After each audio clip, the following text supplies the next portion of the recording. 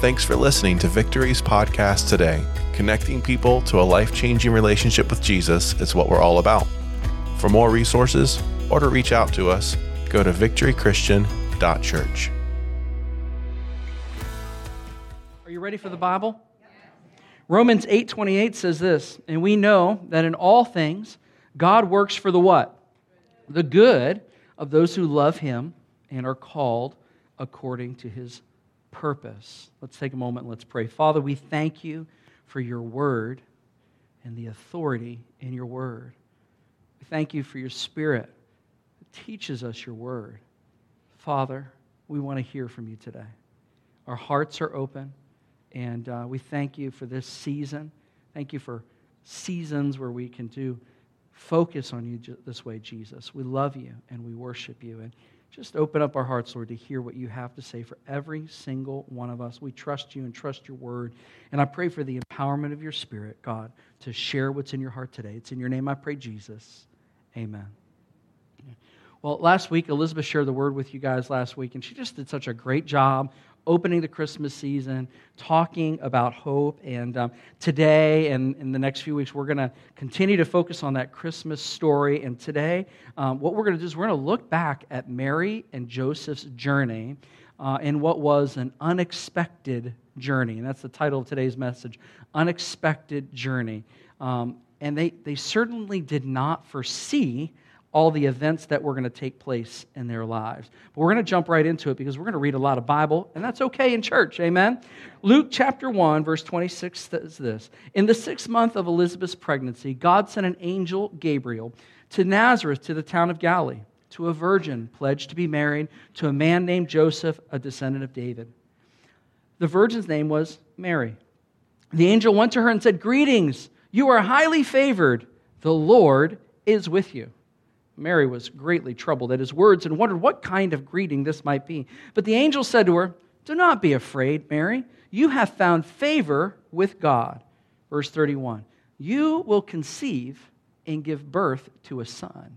Now, I want you to take a moment. Rather than, this is a story you've heard, right? Imagine yourself, a teenage girl. Some of you, that's harder than others. But imagine yourself for a moment. Just kidding. Yeah. But imagine yourself for a moment. This is not yourself, obviously, but a teenage girl hearing this, right? "You will conceive and give birth to a son, and you will call him Jesus. He will be great, and he will be called the Son of the Most High. The Lord will give him the throne of his father David, and he will reign over Jacob's descendants forever. His kingdom will never end." "How will this be?" Mary asked the angel, "since I am a virgin?" The angel answered, "The Holy Spirit will come on you, and the power of the Most High will overshadow you. So the Holy One will be born and will be called the Son of God. Even Elizabeth, your relative, is going to have a child in her own age, and she who is said to have been unable to conceive in her 6th month, for no word of God will ever fail." I imagine that the angel is super excited to deliver this message, right? And I imagine this teenage girl is going, "What is happening in my life right now," right?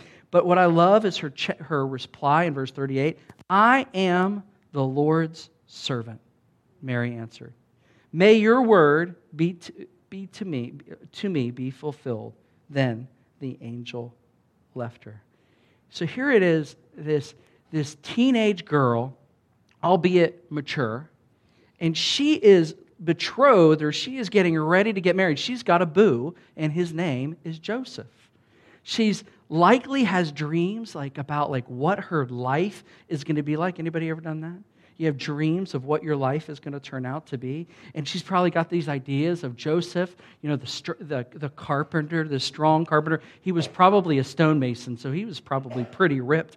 And maybe they had dreams of owning their own business. Who knows? But she knew, this is my guy. And she had ideas of their life in Galilee and what it would look like. And in a moment, her entire future changes.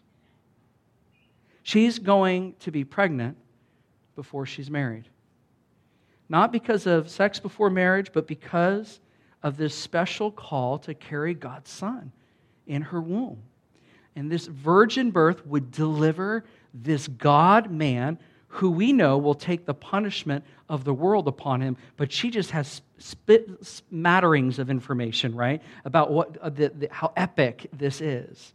And we have this hindsight bias. We know, but Mary, you just don't, Jesus, you just wait.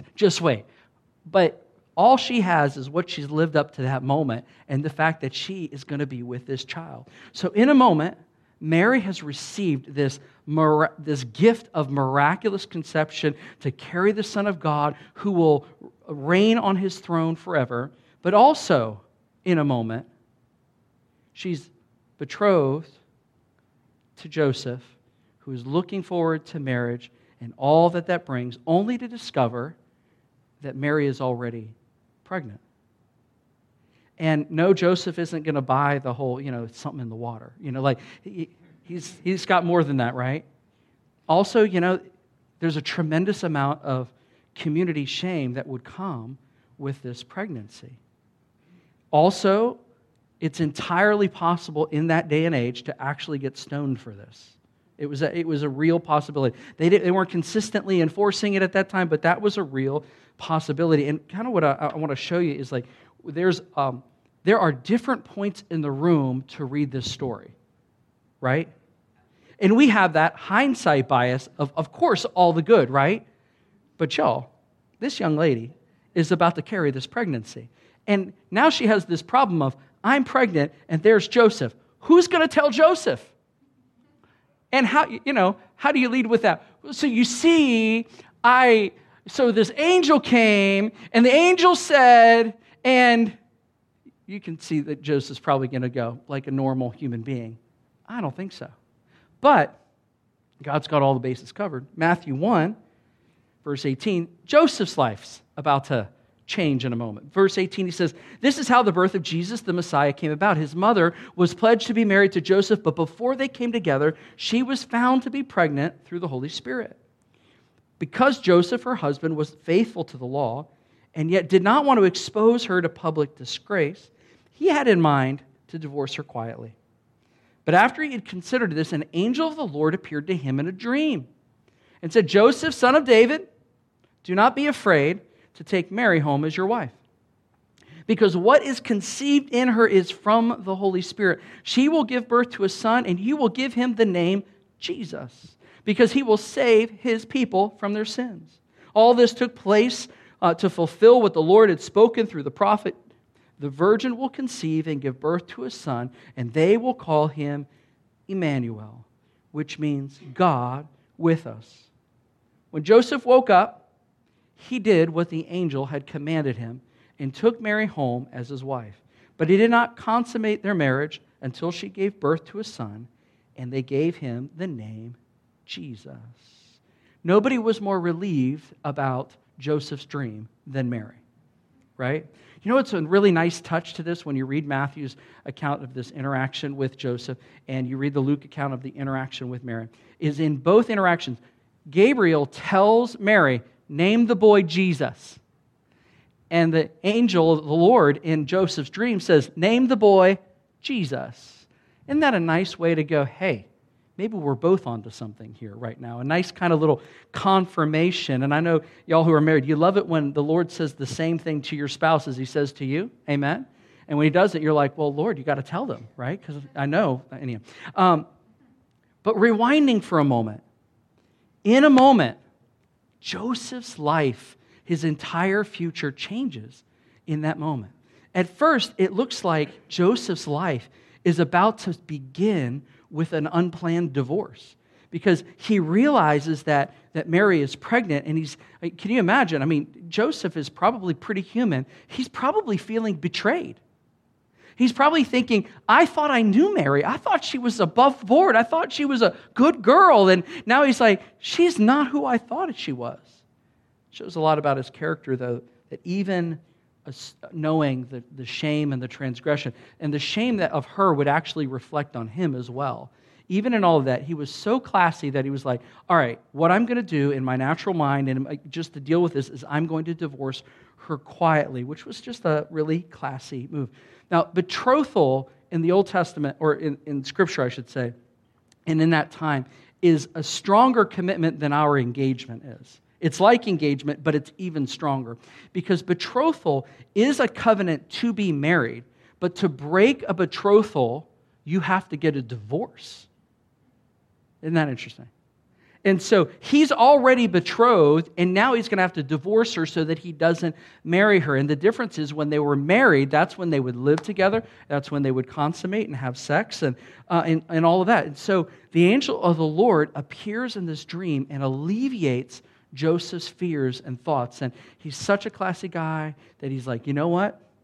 I'm going to take the word of the Lord, and I'm going to marry this lady, and I'm not going to consummate. It actually says in Matthew that he does not consummate the marriage until they have Jesus. And so if you're following along, Mary's pregnant, right? They're already betrothed, and Joseph says, okay, I'm going to go through with the wedding, and we're going to be married. That's how they traveled to Bethlehem together, is by that time they were married, but he had not consummated. Everybody following?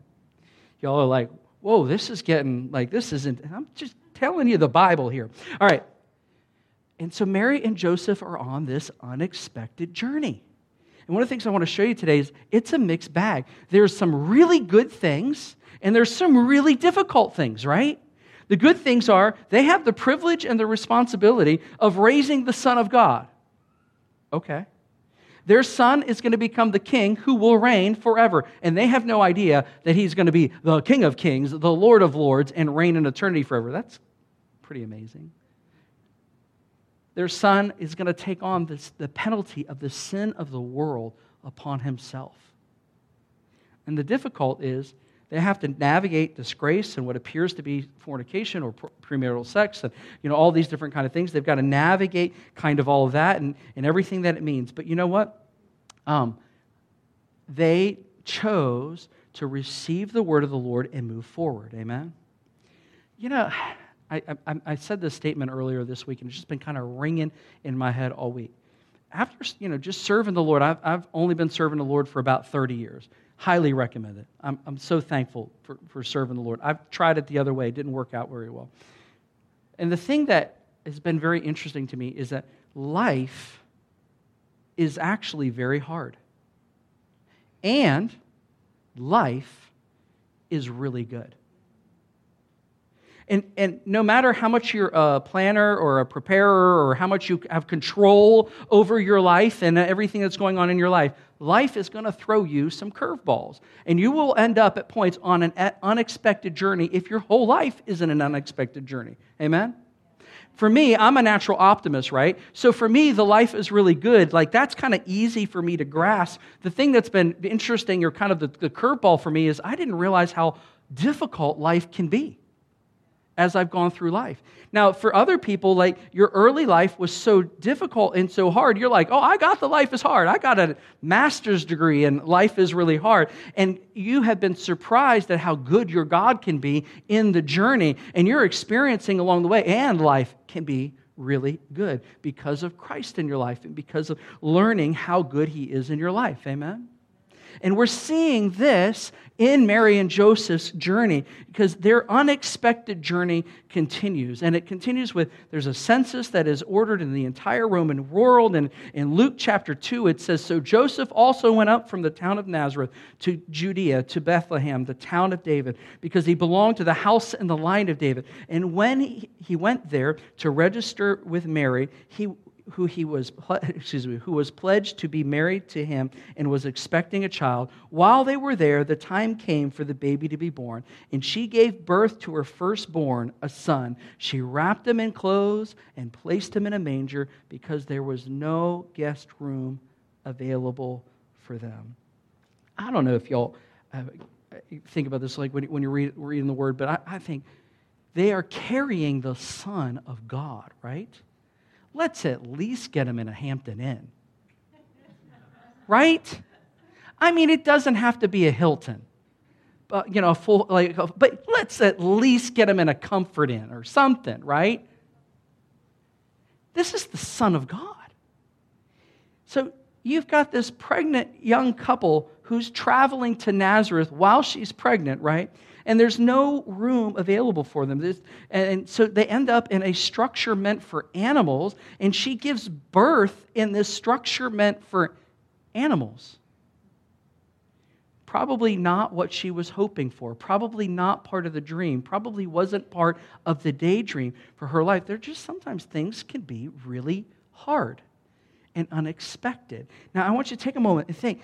In her perspective, she has had an angelic visitation and has been impregnated, and she's having this miraculous birth, and she's in a stable having a baby. You ever have those moments in your life where God has spoken to you and God is doing some amazing things, and yet you're in a stable? This is like real life, right? And yet they're in this stable, right? And these shepherds randomly come to them and say, angels appeared in the sky to us and announced this birth and told us where to come, gave us your address here at the stable, and we're here to say, hallelujah, at the stable. Not at the Hampton, not at the Hilton, at the stable. And Magi come from the east, seemingly out of the blue, and they visit, and they have gifts, these beautiful gifts to give this child in a stable. Sometimes life can be really good. Yeah, I think Joseph and Mary, those days, they were like, this is a good day. This is a good day. And Joseph's like, he's counting, yeah, this is a good day. Right? Here, you take the frankincense. I got this. Then, it continues, Matthew 2:13. When they had gone, the angel of the Lord appeared to Joseph in a dream. This is after the Magi are gone. Get up, he said, take the child and his mother and escape to Egypt. Stay there until I tell you, for Herod is going to search for the child to kill him. So he got up, took the child and his mother during the night and left for Egypt, where he stayed until the death of Herod. And so also fulfilled the Lord what the Lord had said through the prophet, out of Egypt I will call my son. When Herod realized that he had been outwitted by the Magi, he was furious. He gave orders to kill all the boys in Bethlehem and the vicinity who were 2 years old and under, in accordance with the time that he had learned from the Magi. I thought, man, it's thought that Mary and Joseph actually were probably in Bethlehem for a good amount of time. They probably lived there for a while. They didn't just pop in for a visit. And now, all of a sudden, they're having to move to protect the life of Jesus and flee from Egypt. And, and there's this, and so the travel from Egypt, from Bethlehem to Egypt would have been pretty significant. It's thought that they went to Alexandria, and if you're looking at Egypt, you've got like Cairo here. Alexandria is like on the north coast, like it's well into Egypt. And I did a Google map on it. I was just kind of curious. If you were to drive there, they didn't drive. It's like 1,000 kilometers to get there by the road system. I was looking, but I would walk that way. But it was a long way, y'all, from Bethlehem to Alexandria. I'm just going to guess that wasn't part of the plan, right? And if they were indeed there, and regardless of whether or not they were indeed there, the fact that Herod would respond with a genocide of children in that place, there are probably people going, oh my gosh, I know so-and-so, and I know so-and-so, and they're there, they've lost their kid, and it has to do with my kid, and God saved my kid. They probably got survivor's remorse. Like, whoa, what's happening here? Y'all, sometimes life can be really hard. And then, after the death of Herod, which was about 4 BC, they went back to the homeland, all the way back to Nazareth, which is where they were originally from, and which means that while Jesus was still very young, they were restored to their family and to their community, and that would be the start of the rest of their life. Sometimes, life can be really good. Getting to go home and be with your family. This verse, Romans 8:28, says, and we know that in all things God works for the good of those who love Him and are called according to His purpose. This scripture, it doesn't say God causes all things, and it doesn't say that all things are good.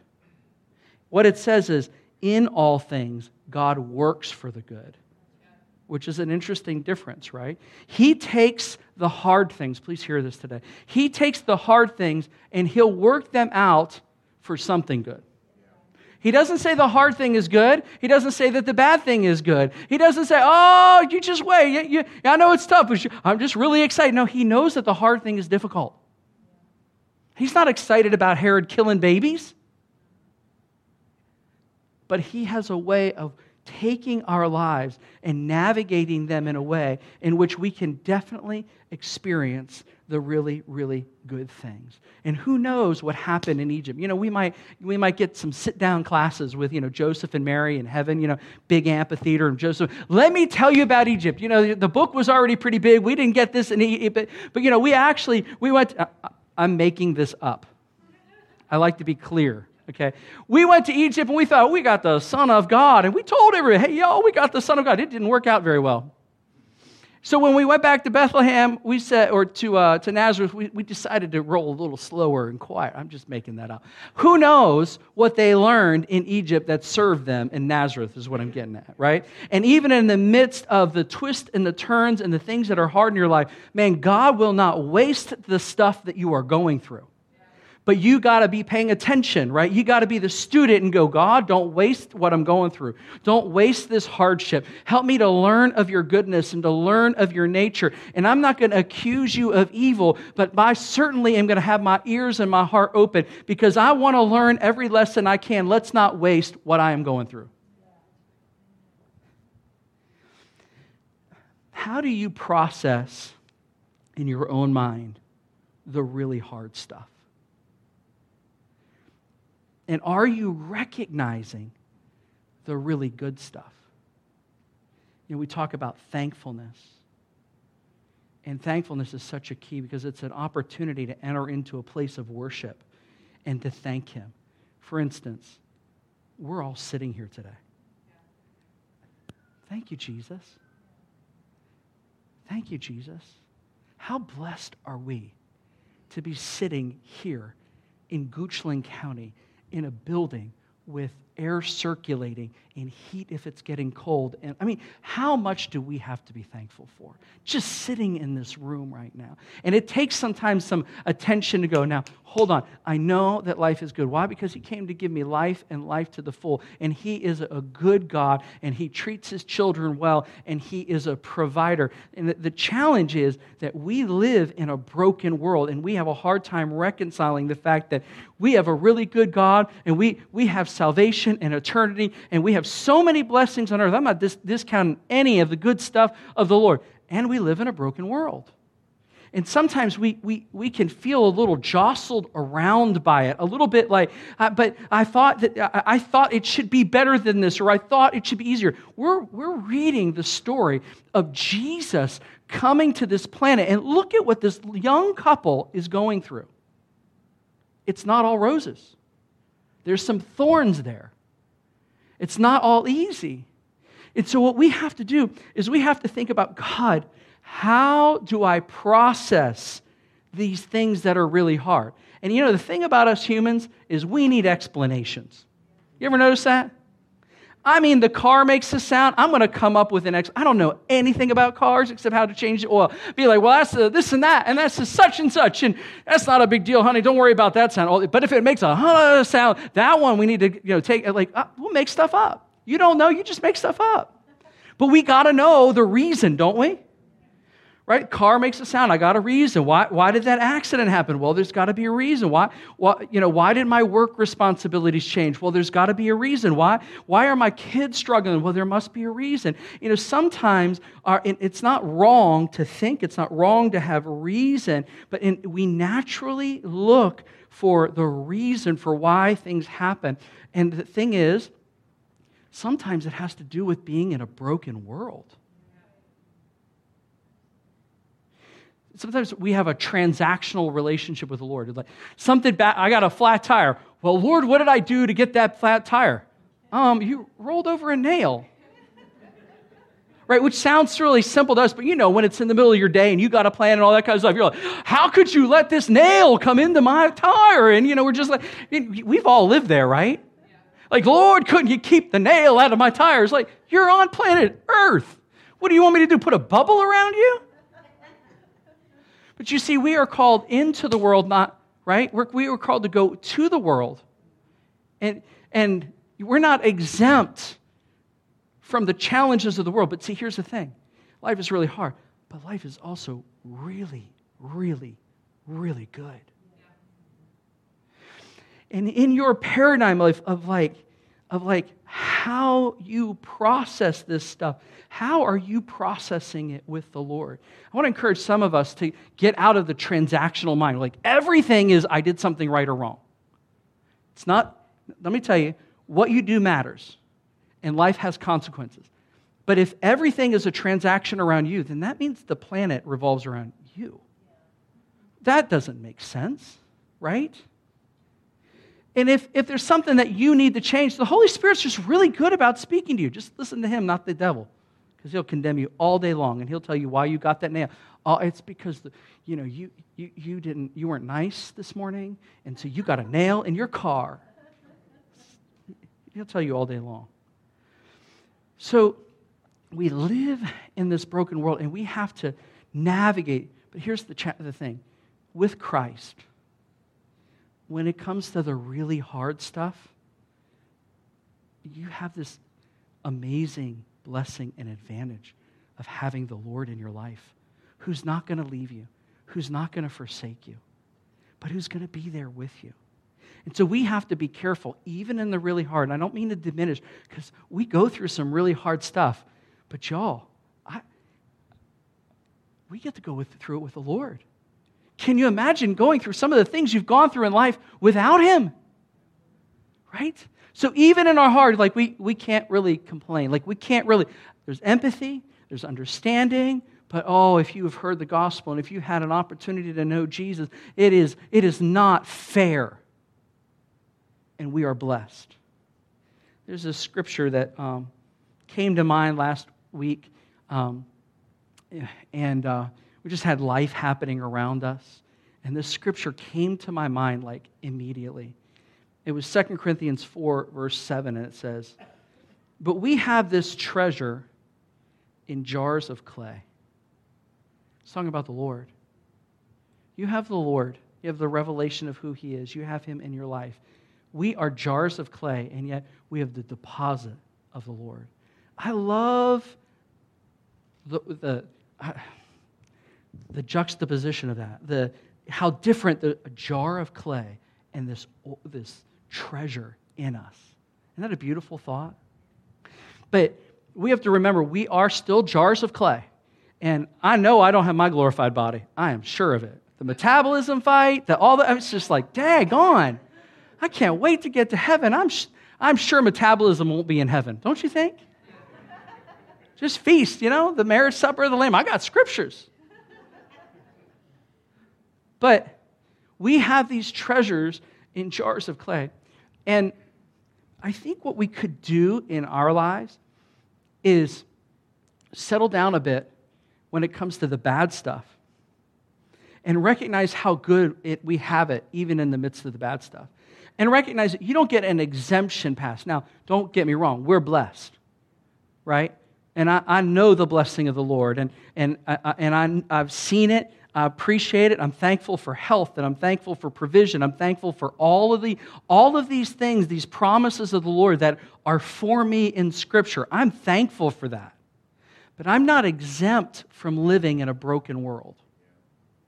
And so that paradigm changes this transactional model. And the reality is when the Lord says, hey, get out of town because Herod's going to kill the baby, you go, what did I do wrong? You didn't do anything wrong. Get out of town. I'm trying to save you. I don't want to go to Egypt. It's a really long walk. Get out of town. Save the baby's life. But this is really hard and the journey's long and me, and I'm kind of putting on here, and obviously that's not how they handled it. But this idea of we can bring those broken things and we can bring those challenges and we can go to the Lord and say, Lord, sometimes life is really hard. And He's like, yeah, you are. And then, why so downcast, O my soul? Put your hope in God. Right? Like we serve a good God. I mean, our worst days here on earth, don't compare, like heaven is so good and we ain't there yet. And there's good here on earth. And that's the thing, I just want to encourage you, cherish the good. Look, because the good is always there. The goodness of God is always around you. And some of us, we need to start schooling ourselves in how good it is, because we're really good at identifying all the things that are going wrong. But come on, let's be thankful. Let's be thankful, because when you're checking into heaven, you're not going to go, oh man, that was so hard. You're going to be like, woo, it just gets so good, right?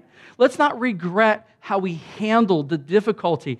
There's a pastor who recently lost his wife, and they were faith people. They were contending and believing for her healing, and she didn't get healed. And when he preached the message, he said, listen, he said, my worship to God in the midst of this pain and in the midst of this challenge, in the midst of this hard thing in life, is a type of worship that I can't give in other seasons of my life. There's a purity and a preciousness to my worship to Him and my devotion to Him in this moment that's different than when everything is good. I know Friday I had a good day. After service, you want to hear about it? I'll tell you, I had a good day. Like, you ever frustrated because like a lot of good things happen on the same day, and you're like, Lord, spread it out. I had one of those days Friday. I was like, man, this is a good day. Somebody called me and said, how you doing? I said, I'm doing great. And they were like, why are you doing great? And I told them, because I'm like, I'm going to celebrate, right?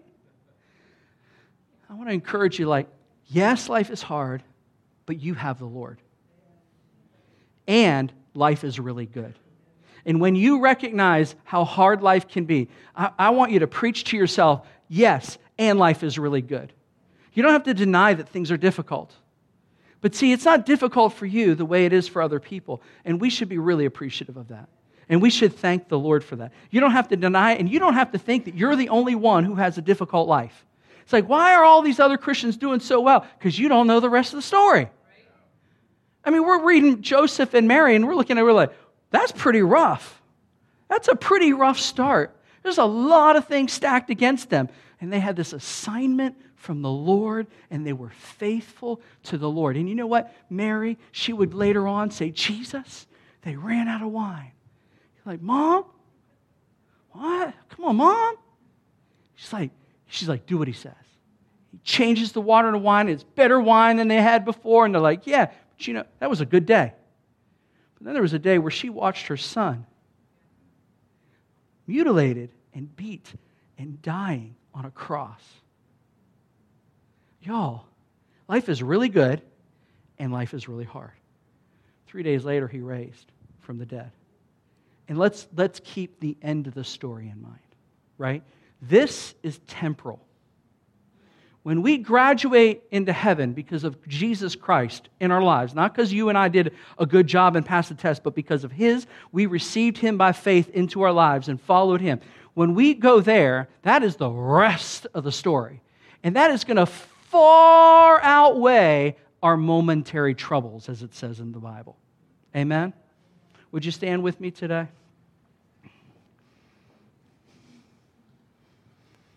We're going to take a moment. Abigail, will you come up? And we're going to pray. And here's how I want to pray with you today. I want to pray with you.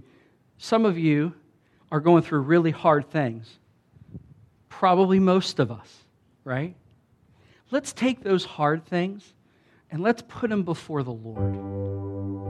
And say, God, help me to see you work through this. He works all things together for good. He didn't cause it. He didn't make it happen necessarily. He works it all together. But you have Him. Let's put it before Him. And maybe if you, I'm going to touch a little bit of a sore thing. Maybe if you have a challenge with feeling sorry for yourself, and I don't mean that in a harsh way, but you have some like self-pity stuff going on, and you read this story today and you go, I didn't have to flee with my kid to make sure they stayed alive.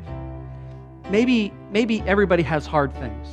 And I'm going to take this pity and I'm going to release it today, recognizing that people have hard things. And one of the things that we have through hard things is the one another. But we got to open up and share that, amen? So let's just take some time and pray. Father, we love you. God, I know part of my heart today is in no way to diminish the greatness of the new birth and the blessings and the promises and all the good things that you have for us in life. They are so great.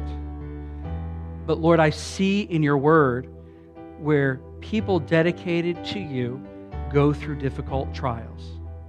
And yet, you are so good. So Lord, today we bring our trials individually. These things that have been really hard, things that we've questioned you about, things that have frustrated us, things that have made us look to ourselves, Lord, and just try to figure out a reason. Father, we put those things in your hands, and we ask you to be the interpreter of the difficulty. Lord, we want a revelation from you, not ourselves making things up along the way. We put this thing before you, and we say, God, see us through it. Lord, we thank you that you're the God who overcomes, and we thank you that you are the God who has answers. And Lord, there are things that you may want us to pray into that circumstance. There are so many ways that you can handle it, but God, we put this in your hands first, not ours. For those of us, God, who've struggled with self-pity, we ask for your forgiveness, and we repent, and we just say, God, that's not healthy for us, and it's not helping anyone. We release that to you, and we just say, Lord, we know that we are blessed. We know that we are so blessed. And so, God, we say, forgive us. And Lord, I pray, would you open our eyes to the goodness of God? Lord, even as we're seeing difficulty, Lord, open our eyes to how good you are.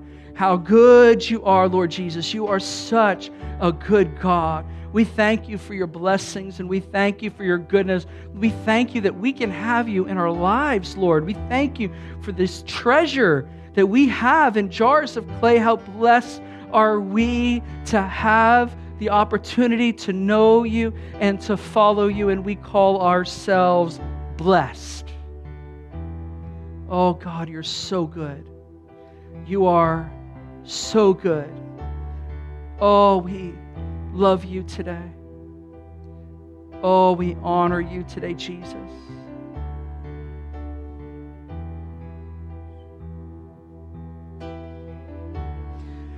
I'm going to give you all an assignment in all of this. I was in a scenario recently with someone, and I looked at them and I said, "How are you?" And they said, "I'm good." And I gave them, I call it now the Elizabeth stare. Sometimes she stares into your soul. I said, "No, how are you?" And they said, "Well, my daughter just came out of a 9-year sexually abusive marriage and has 2 kids and all that kind of stuff, and it's been torment for my family the last 3 years." Y'all, people they walk through stuff. And in that moment, there wasn't a lot that I was doing. It wasn't somebody in our congregation, otherwise I wouldn't even share it with you. But in that moment, it was that being heard and then being able to say, this was really hard. And just being able to talk to it and just hear them and interact with them. And, I didn't have to walk away carrying his burden, but there was something that lightened his load by being heard, right? And the assignment isn't so that you can go carry other people's stuff. Sometimes people just need that real conversation. And they need to be affirmed. And sometimes they don't need to be coached in the moment. I know all of us couples know what that's like, right? Sometimes it's like, I just want you to hear me. I don't want an answer. I don't want you to tell me what to do. Ever been there with your spouse, right? And it takes discernment to know that. But man, let's just be there for one another. Let's hear and just say, hey, anything I can do, or can I pray for you, that kind of thing. And it just lightens people's burden. Amen? Father, we love you today. We're so thankful for you today. And we just give you our hearts in Jesus' name. Amen. Thanks again for listening. If you'd like to connect with us, or if you'd like to know how you can give, go to victorychristian.church.